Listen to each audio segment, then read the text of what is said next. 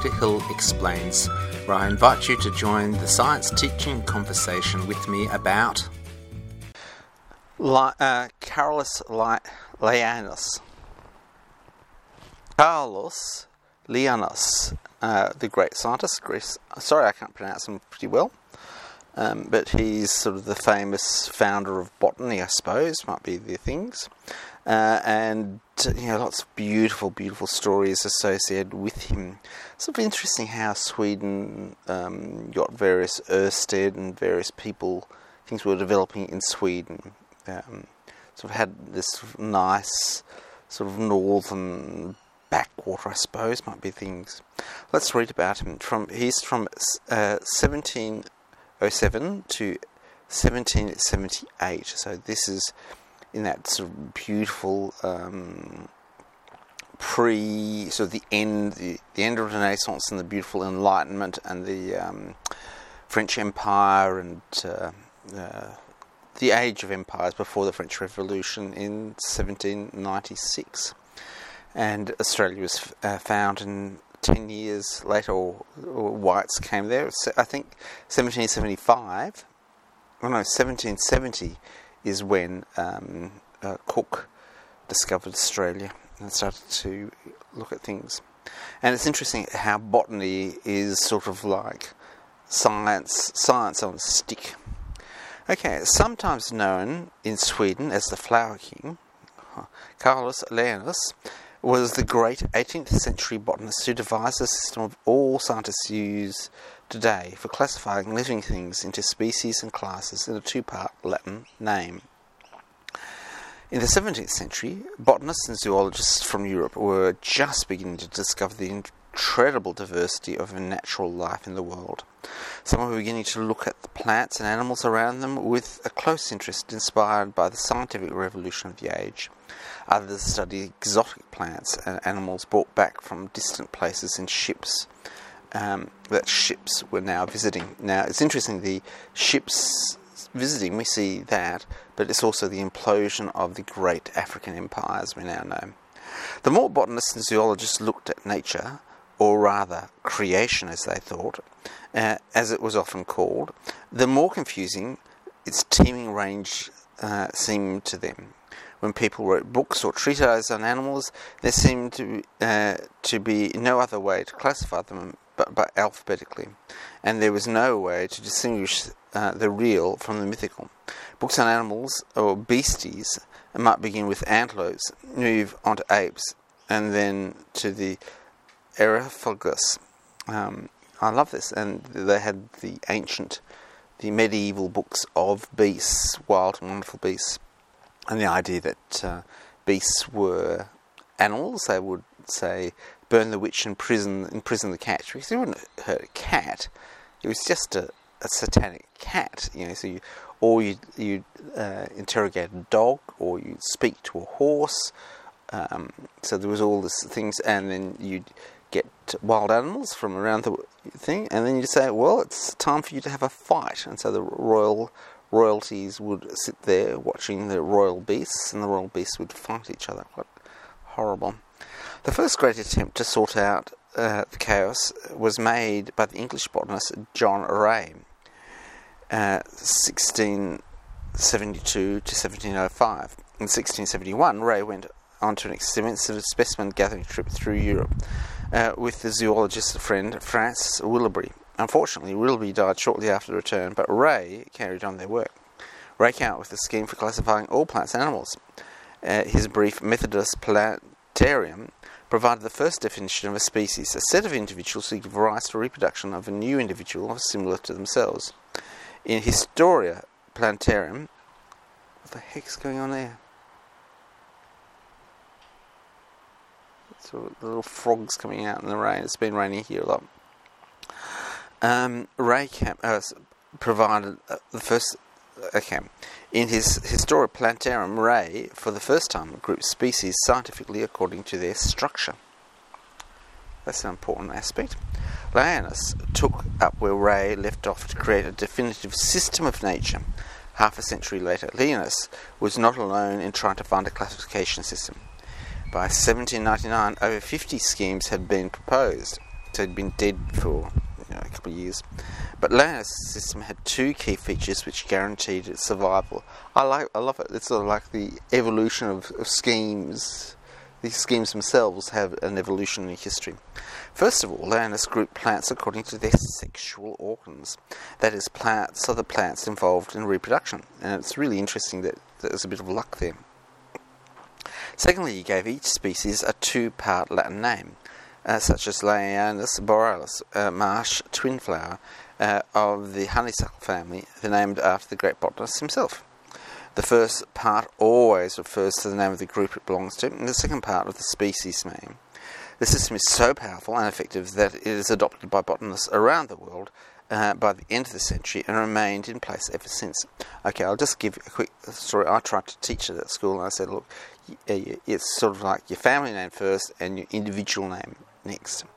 And then the kids all had fun with me. Oh, I've got 3 dads, such and such, and they have this incredible complicated family thing just to tease me. A Swedish childhood. Now, this should come as no surprise because he was born in Sweden. Carlos Linus was born in 1707, no change over the page, by the shores of Lake Molken, which is sort of rather in southwestern Sweden. Later in life, he recalled it as one of the most beautiful places in Sweden. Vienna. I can't do a Swedish accent. I can't do the IKEA voice. When one sits there in summer and listens to the cuckoo and the song of all the other birds, the chirping, the humming of insects, when one looks at the shining, gaily coloured flowers, one is completely stunned by the incredible resourcefulness of the Creator. Yet at school, young Carolus showed little interest in either botany or theology that his father taught to apprentice him in as a shoemaker. Fortunately, a perceptive schoolmaster suggested he go to Uppsala University as a medical student. Can I say Uppsala? I went to Uppsala to check out it's just such a beautiful place. I just loved it. At Uppsala, so I went there to check out photoelectron distribution spectrometers. At Uppsala, Linus was immediately captivated by demonstrations performed by the aging botanist Olof Celsius in the university's botanical gardens. Indeed, Linus' interest became so avid in 1732. When he was 25, he was sent to Uppsala Science Society to gather specimens in Lapland. He was thoroughly delighted in what he found there, and his finds included a small white Arctic flower, Lianus borealis, Linus of the North, borealis, which became his trademark. I love that, isn't that? I'm going to have my trademark flower. The most important portraits of him show him wearing the white flower and festooned in traditional items of the Sami people of Lapland. His findings there were later published in his book Flora Laplandika. Now, there, I think I can't see the picture of the flower on him. Cataloguing creation. When he returned south, Linus went to the Netherlands to finish his medical studies. Whilst there, he studied an incredible range of plants in the garden and herbarium at the wealthy banker George Clifford. Wow. He also met Peter Aredi, another young enthusiastic naturalist. Together they conceived a plan to classify all creation. Areti was to study the fishes, the lands and animals, and Linus, birds and plants. Sadly, Linus fell into the Amsterdam Canal and drowned, so it was left to Linus to continue to predict alone. You feel that Linus said, oh God, no, you pushed me in. Linus's basic scheme was sketched out in a little pamphlet called Systema Naturalis, which he published in Holland in 1535. Quote, in these few pages, Linus explained, is handled a great analogy which is found between plants and animals, in their increase in like measure according to their kind, and what I have here simply written, I pray, may be favourably received. Plant sex. Okay, if you've got any sort of child in the room, put your hands over the ears. What Linus was talking about with his talk on the analogy between plants and animals was the sexual nature of plants, the poor funguses. A few decades before, German botanist Rudolf Camerius had shown that no seed would grow without first being pollinated. Then, in 1717, the French botanist Sébastien Vaillant lectured on the sexuality of plants using pistachio plants in the Jardin du Roi in Paris to make his point. Linnaeus took up this idea. So the Jardin du Roi is like the original botanical gardens. So it was a medicinal garden. So the royals, I want egg root of such a wild plant. Oh, I've read this, and of course there would be the medicine plant. So it's interesting that the royalties requiring medicines, the royalty requiring entertainment. In 1729, so who was the Lamarck? It was a very interesting story about the royal gardens. In 1729, Lamarck got to study worms. Poor bastard. In 1729, Linnaeus wrote a paper called Sponsa Plantarium, in which he wrote, "The betrothal of plants, in which a perfect analogy with animals is concluded." Vaillant had talked about just the petals when talking about the flower's sexual organs. Linnaeus insisted that the stamens were where the pollen is made, the bridegrooms, and the pistils and the seeds were the brides that are real sexual organs. You can imagine this brimming over. So, to my shock and horror, there's sex in the sky, sex all around. Bride and bridegrooms, taking Ray's idea that the species are basically living things that reproduce together. Linnaeus proceeded to develop a scheme based entirely on sexual equipment of the plants. He divided all flowering plants into 23 classes according to the length and number of their stamens. Their male organs, stamens being penises, I suppose, which subdivided into orders according to the number of bristles, female organs. That's rather good, isn't it? So you launch in a male, and then you further substitute female. It's interesting. There was the 24th, the Cryptogamia, which included plants like mosses, which appeared to have no flowers. They're like crypto. It's a bit of a clue. Many people were hugely offended by the sexual overtones of Linnaeus' scheme. One class he named the Dara, meaning two husbands in one marriage, while he said the calyx might be regarded as the labia majora, or the foreskin. One could regard the collar as the labia minora. Indeed, some found it also shocking that almost a century of botany was not seen by some people as a decent thing for young ladies to be interested in. Oh dear. Linnaeus the teacher. Linnaeus' scheme was simple and practical. Its great beauty was that anyone with just a little training could learn to identify which class of plant belonged to simply by counting the stamens. You naughty, disgusting man. What are you doing? I'm counting stamens. Oh, what are you? Oh, I'm counting. Oh, don't actually handle them. I actually do like giving people flowers. To prove his point and to train disciples, Linnaeus would lead enthusiastic plant spotting hikes through the countryside around Uppsala when he returned there. With groups of up to 300, Linnaeus would roam the fields and the woods, gathering specimens, talking about naughty stuff, before marching back into town, accompanied by a band of musicians. Eventually, the rector of the university put a stop to his hikes, feeling they were distracting students from their studies, saying, "We see Swedes are serious and slow-witted people. We cannot, like others, unite pleasurable fun with serious and useful." But Linnaeus was never short of disciples. The Swedish garden.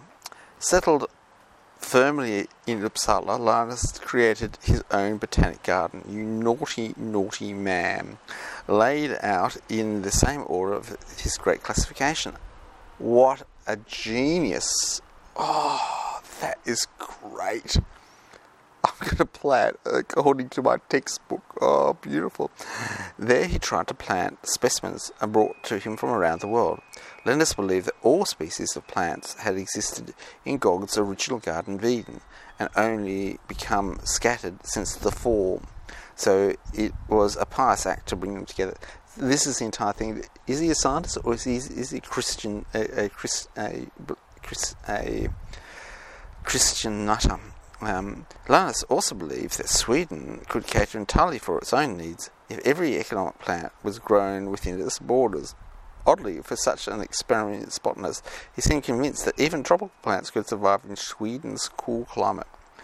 When tender plants perished, he apparently just assumed they were weak specimens, which sort of, I think, says to me about you set up a horrible, horrible school system, and you get a few people who just don't fit in. They're just rubbish. My system is great. It's just a rubbish system. Throughout the 1740s, Linnaeus worked incredibly hard, cataloguing plants, species, and fitting them into his scheme. In 1745, he published a complete encyclopedia of the Swedish plants called Flora Suica. As he was working, he began to think about the naming of species. So you almost imagine a Disney tune, like this is like a Disney start of Snow White or something like that. The two-name system. His solution did not come easily. He wanted names that were accurate and complete, but simple enough for the amateur to use in field traps. He felt amateur botanists could remember a genus a species belonged to, and then perhaps one more element to identify the species when they went home and looked it up. And this gave him the idea of the two-name binomial system. He was tempted to make a second name quite complex and fully descriptive of the species, but then he realised he only needed an easy-to-remember label for the later reference. He resisted at first, calling the names trivial. Then, in 1751, he resumed work on his great project to catalogue all the world's plants and made his decision to put the trivial second name, which he said was like putting the clapper on a bell. Ew, look, he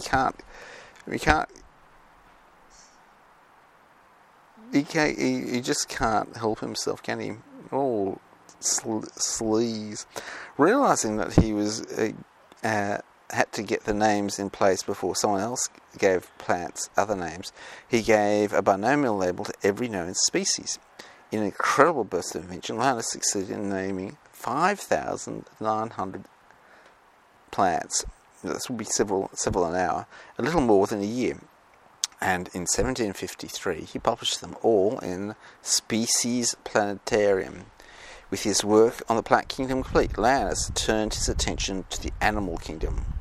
Can you imagine this cat going, oh shit, oh, dog going, oh, just happy fetching. I didn't really, I'm a dog, I'm not a Canis or Canis domesticus. Oh god. Okay. He used a classification, quadrupeds, four-legged creatures, but now he realised that a more crucial characteristics than forelegs was the presence of the mammary glands for suckling young. Oh, so quadrupeds were replaced by mammals, and the first prime group of mammals were the primates, which include humans, Homo sapiens, wise man, by Linnaeus. In You Naughty Man. Now, this really, of course, the entire thing, mammals, monotremes, marsupials, have only one whole. They don't have any sort of female genitalia. It's pretty amazing.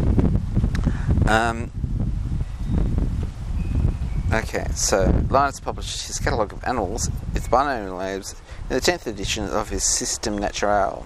By now, Linnaeus had many students who would voyage all over the world to bring him samples. Love fawn people, while Linnaeus would sit at home waiting for them to return like an anxious parent. In 1755, he turned down an offer by the King of Spain to come and live at the Spanish court with a very handsome salary. In 1761, he was granted royal patent to make him part of the Swedish nobility, and he's changed his name to Carl von Linné. 3 years later, a stroke left him badly weakened, and he died on the 10th of January 1778. So what I have to say to you is, you can have as much hanky-panky as you like, but just don't do the royalty bit. That will give you a stroke in no time. Linnaeus's apostles. Throughout the 1740s and 1750s, many of Linnaeus's best students travelled around the world to investigate and bring back plants from distant lands. These apostles, as Linnaeus called them, were all young, ardent enthusiasts of Linnaeus's botany. Quote, true discoverers as comets among the stars. Linnaeus explained proudly.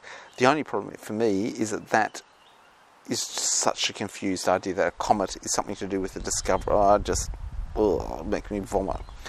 Their mission was often dangerous, and 5 of them, and here's the list, I feel like putting a bell: Anders Berlin, Per Forstach, Friedrich Hastfis, Per Lofting, and Christopher Tarndom, never returned. Well, I can tell you there is a problem that you are likely not to return if you've got a diaeresis or an umlaut on your of your names, which is makes it very dangerous if you're a Swedish person. Linnaeus has often reproached himself for sending them on their way, but they were all keen to go, and the plants they brought back or described was hugely enriched Linnaeus's collection, and if they were there, they could actually bring their body back and fertilise them.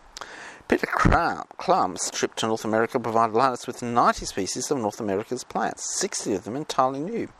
Peter Olbeck brought 600 specimens back from China. Carl Thunberg described over 3,000 species in Japan, over 1,000 of which were entirely unknown. Solander joined Captain Cook on the Endeavour on its around-the-world voyage and gave name to 1,200 species and 100 new genera of plants, plus a host of animals.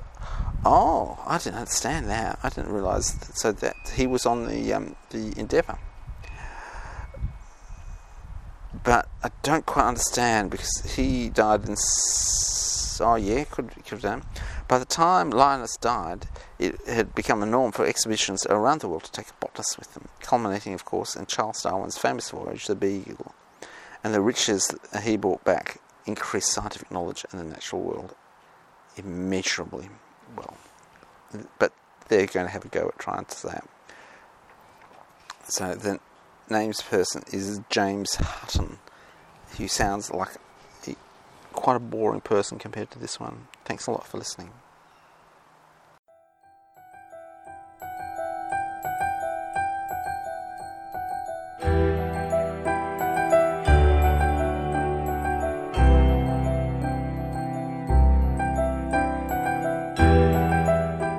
Another podcast, another story comes to a close.